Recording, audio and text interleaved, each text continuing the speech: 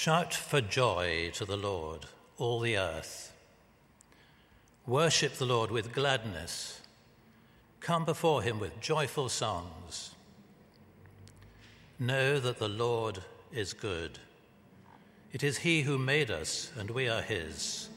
We are his people, the sheep of his pasture. Enter his gates with thanksgiving and his courts with praise. Give thanks to him and praise his name. For the Lord is good, and his love endures forever. His faithfulness continues through all generations. Thanks be to God.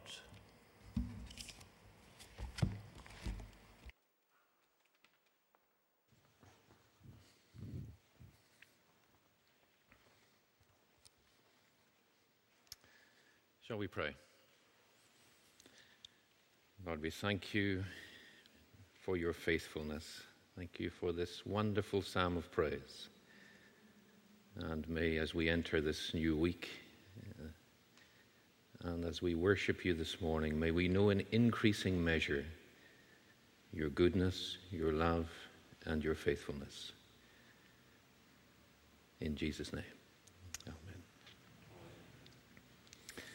For the Lord is good, and his love endures forever. His faithfulness continues through all generations. That's a verse that I want to keep repeating this morning, and a verse that I want you to take into this week. There are, I think, some benefits of getting older. Not many. And there's some big disadvantages, but there are some benefits. And perhaps one is that we build up over our lives an increasing bank of memories of God's love and faithfulness to us. And we reflect on them. We reflect on some of the really difficult times of life. And we reflect on some of the people we've come in touch with who've really impacted on our lives. And we reflect on how God, through it all, has been faithful. I identify so much, and I'm sure you do too, with the wanderings of the children of Israel. They've been redeemed by God. They've been freed out of captivity in Egypt. And here they enter on this journey through the wilderness, a journey that could have taken some weeks, but took 40 years. 40 years in which 40 years of many failures, complaining, a haphazard sort of journey, really. But 40 years in the wilderness when they gradually realized that God provides for them day by day. It took many years for that to sink in. And they knew his love, his forgiveness, and his faithfulness all through those years. A life of faith does not come naturally. It requires nurturing. I suppose it's like learning a language or learning a musical instrument. It requires time and effort and determination. Hebrews 11 is a well-known passage. You'll remember that passage that speaks of the faithfulness of the faith of some of the Old Testament characters. By faith, Abraham. By faith, Enoch. By faith, Noah. Jacob. Moses, and so on. Samson, Rahab. People who were very flawed in their lives. They were not, in many ways, great examples sometimes. But they discovered the faithfulness of God. And we're encouraged to learn from their example. And then chapter 12 begins by encouraging us to draw on their experience. Therefore, since we are surrounded by this great cloud of witnesses, let us throw off everything that hinders and fix our eyes on Jesus. So I doubt that any of these people would regard themselves as heroes. They're not described as heroes. They're described as witnesses. Witnesses to God's faithfulness. Witnesses to the fact that God really can be trusted. Now, I'm sure we've all been blessed by such individuals that we've come in contact with. And I want to mention just two that came into our lives back in the 1980s and early 90s. We've been encouraged in this series to reflect on someone who has made a real impact on us. So inevitably, this is a kind of reflective and quite personal sort of message rather than the usual kind of sermon series. Peter and Elizabeth Guildford spent 40 years as missionaries working in Bible translation and education in Rwanda. And they came in the late 80s to live in Bradfield where we lived. So we went to the same church and we had the privilege of being in the same life group. By then, they were probably around their mid-70s by that stage. I recall they met at Oxford in the late 1930s and really felt God was calling them to serve him in Rwanda, in Africa. And they spent 40 years there. But what a privilege it was for us, week by week, to be with them, to learn from them, and just to listen to their stories of their time in Africa. And in particular, of course, they had lived through the East African revival, which centered in that central part of Africa, and some of the most incredible stories. And they made a deep, deep impact on our lives. I'll return to just how they impacted us at that time, but let me just sort of finish their story.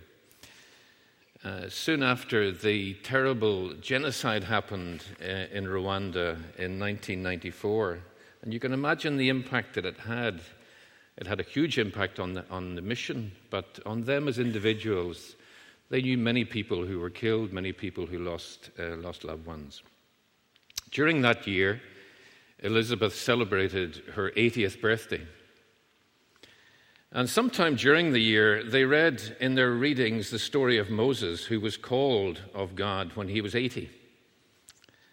And they decided that God was calling them back to Rwanda. And they went back. And by then, Peter was pretty dottery, I have to say. I can't imagine even getting him up the steps into the aircraft, but off they went. And actually, the following a year or maybe a year and a half later, he became increasingly frail. And they came back to UK, and Peter passed away. And in fact, is buried in the church of Bradfield, where Peter married our daughter 4 years ago. But that's not the end of the story, because less than 1 year later, and I remember by that time we were in Africa, but I remember getting a letter we got a letter from Elizabeth to say, she said, "I've lost Peter. He's gone to be with the Lord. And I'm now a widow. But we've left behind many widows in Rwanda, so I'm going back." And at 83, she went back to Rwanda and started a group for these widows. And very quickly it built up to 400. And she had an amazing ministry at 83, 84, 85, back in Rwanda. What an amazing couple they were. And by the way, it's their grandson is Simon Guildford, who speaks quite often at New Wine. And I think he preached here about 3 or 4 years ago. There's a family connection. A remarkable couple who witnessed to us continually while we were with them that God is good. His love endures forever, and his faithfulness continues through all generations. So let me just go back then to that period when we were with them in particular in the late 80s and 90s to share something of how they influenced and impacted our lives.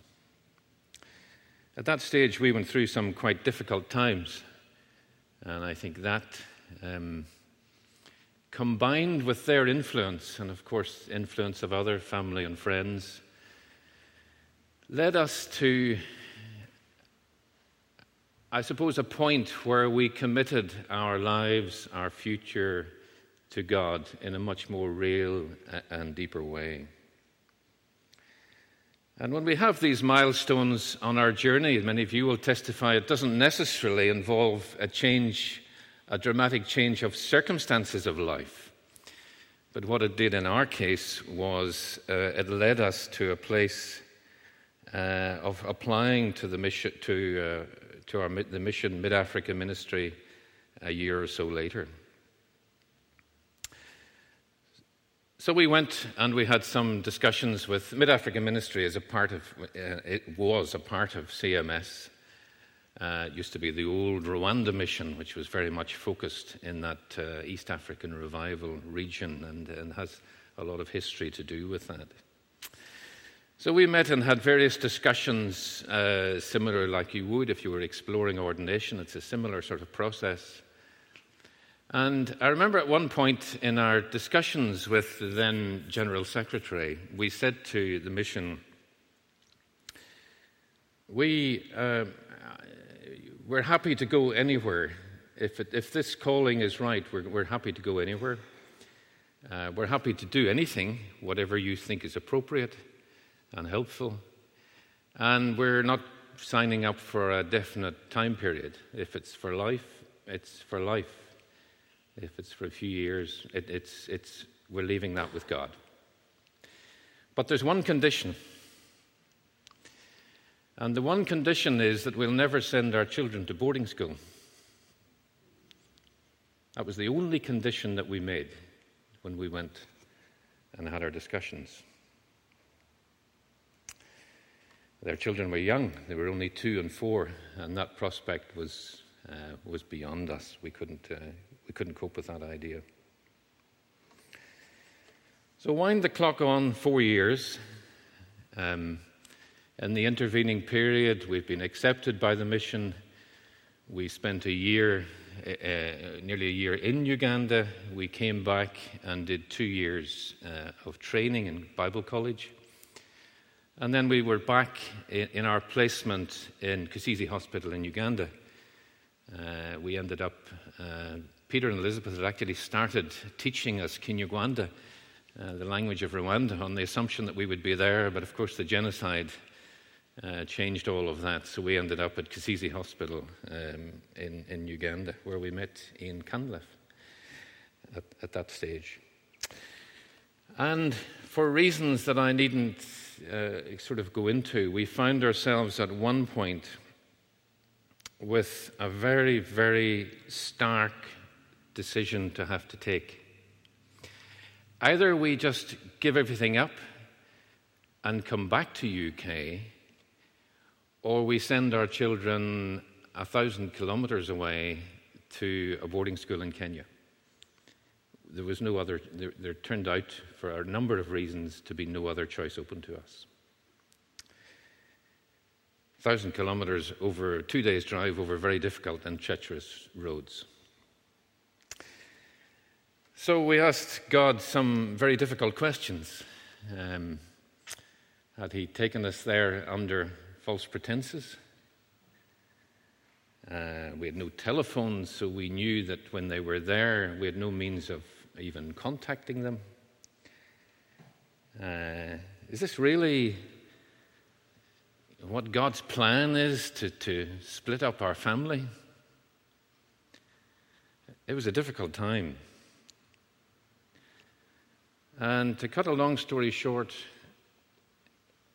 they went. And it was extremely difficult. We cried a lot. They cried a lot. And yet, as the time went by, they blossomed.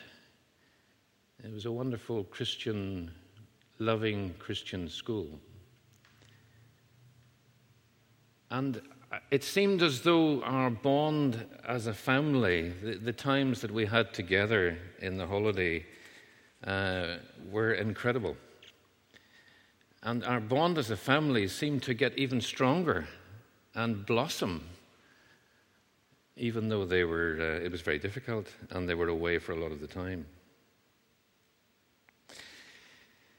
As time went by, there never was a light bulb sort of moment as we sometimes speak of, but there was a gradual dawning on us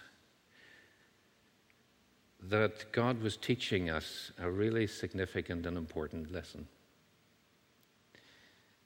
It was as if he was saying to us, did you think that I would send you to Africa and not look after your children? It was the only condition that you made when you went to the mission. It was the only thing that you couldn't give me. And now look at how I've blessed you. It was such a powerful lesson to us, and it's one that we really work hard at not forgetting. I sometimes in the mission committee met with individuals, and it was a wonderful privilege to explore their sense of calling to mission. And sometimes people would say, we're thinking of giving 2 years to mission, or 1 year, or how often I try to encourage them. God is a great career planner. Just leave it to him. Give your lives to him, and he knows he has your best interests at heart. In the second letter to the Corinthians, Paul gives an account of the generosity of the churches in Macedonia. He said that despite their extreme poverty, there was a rich generosity in this community. And he said, for I testify that they gave as much as they were able, and even beyond their ability. That's what they were like, these people. But then he explains why. They give themselves first to the Lord. That's the explanation that he has. Why did these poor Christians in Macedonia provide for the needs of others so liberally? Because they give themselves first to the Lord. Sometimes I think when we're talking of giving in the church, we don't start at the right place. We talk of, we would like to encourage you to give X amount or a tithe to the church. And I think we can quite easily give the impression, well, actually, this is all yours, and what we're asking for is you to kind of give a little bit to us. Paul's starting point is to give everything. They give themselves, all that they had, all that they were, all of their gifts, they give them. And when that happens, people, we will hold lightly to what God has entrusted to us. First, they gave themselves to the Lord. When we first went to Uganda, I think we were rather like the children of Israel wandering through the desert. They were constantly aware of how they had to depend on God. It wasn't really much choice. God provided their food because there wasn't any other food. They had to depend on him day by day.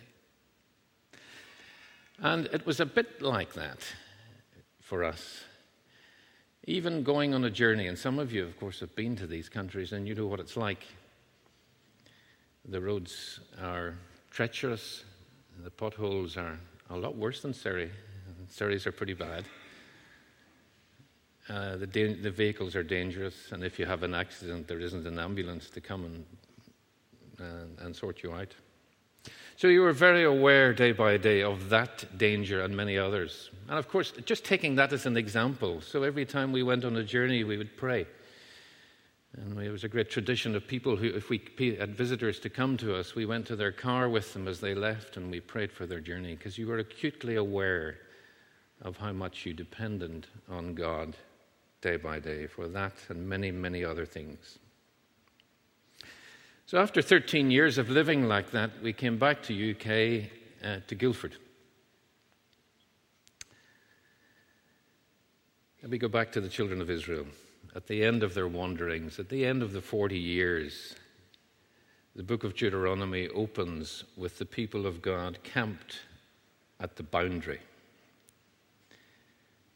Behind them, the wilderness, 40 years of living, depending on God for everything day by day. 40 years of failing and everything else, but knowing by then that God is faithful.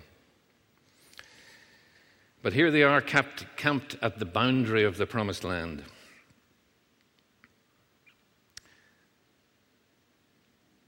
And in those chapters, God describes what this new land is going to be like. The new land that he wants to give them and he wants to bless them with. So here's God's description of it to them. This is a land of plenty. This is a land of vineyards where wheat and barley will grow. There are springs of water. There's iron in the rocks, and you can dig copper in this land. This is a land where your herds and your flocks will multiply. And you will build fine houses and settle down. No more tents. And you get in these chapters an insight, as it were, if I can put it like that, into God's internal struggle. He wants to give his people all these wonderful blessings. This is what he's been building toward. But at the boundary, he has them pause. And the reason for the pause is, in effect, what he's saying is this. What a terrible irony it would be if when you get into this land of plenty and I give you all these good things, if those very things are the means of turning you away from me, and the danger is that you will forget that it is God who provides your daily bread. You'll forget that actually you depend on him as much in that land of plenty as you did in the wilderness. But it just won't be so obvious. And it's at one point as if anticipating a future generation who may, in retirement, look at their wealth and their property and their assets and say, look how successful I've been. This is what he says in Deuteronomy 8:17 and 17. God says to them, you may say to yourself,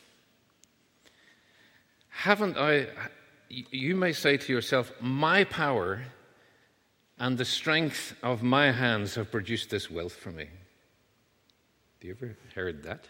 Or words to that effect? You may say to yourself, look at what I've done.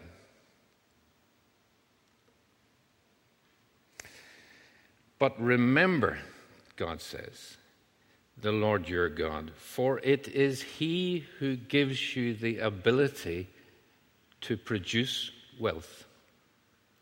It is he who gives you the ability to acquire these things as you work. Not just the things that you have to enjoy, but the ability that you have to acquire them. It is all of grace. It is all God's provision. Entitlement to position of power or wealth has no place in the people of God.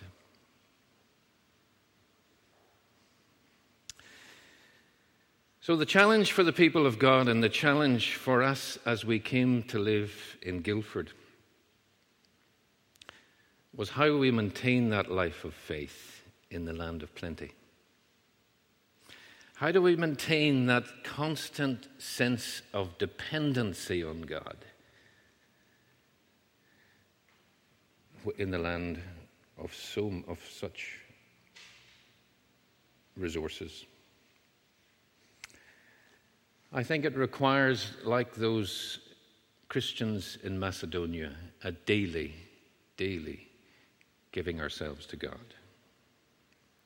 And when I do give myself to God, I am giving my ambitions, my family, my wealth, my assets, my hopes, my dreams, my career, my retirement when it comes, everything I'm giving to him when I give myself to God.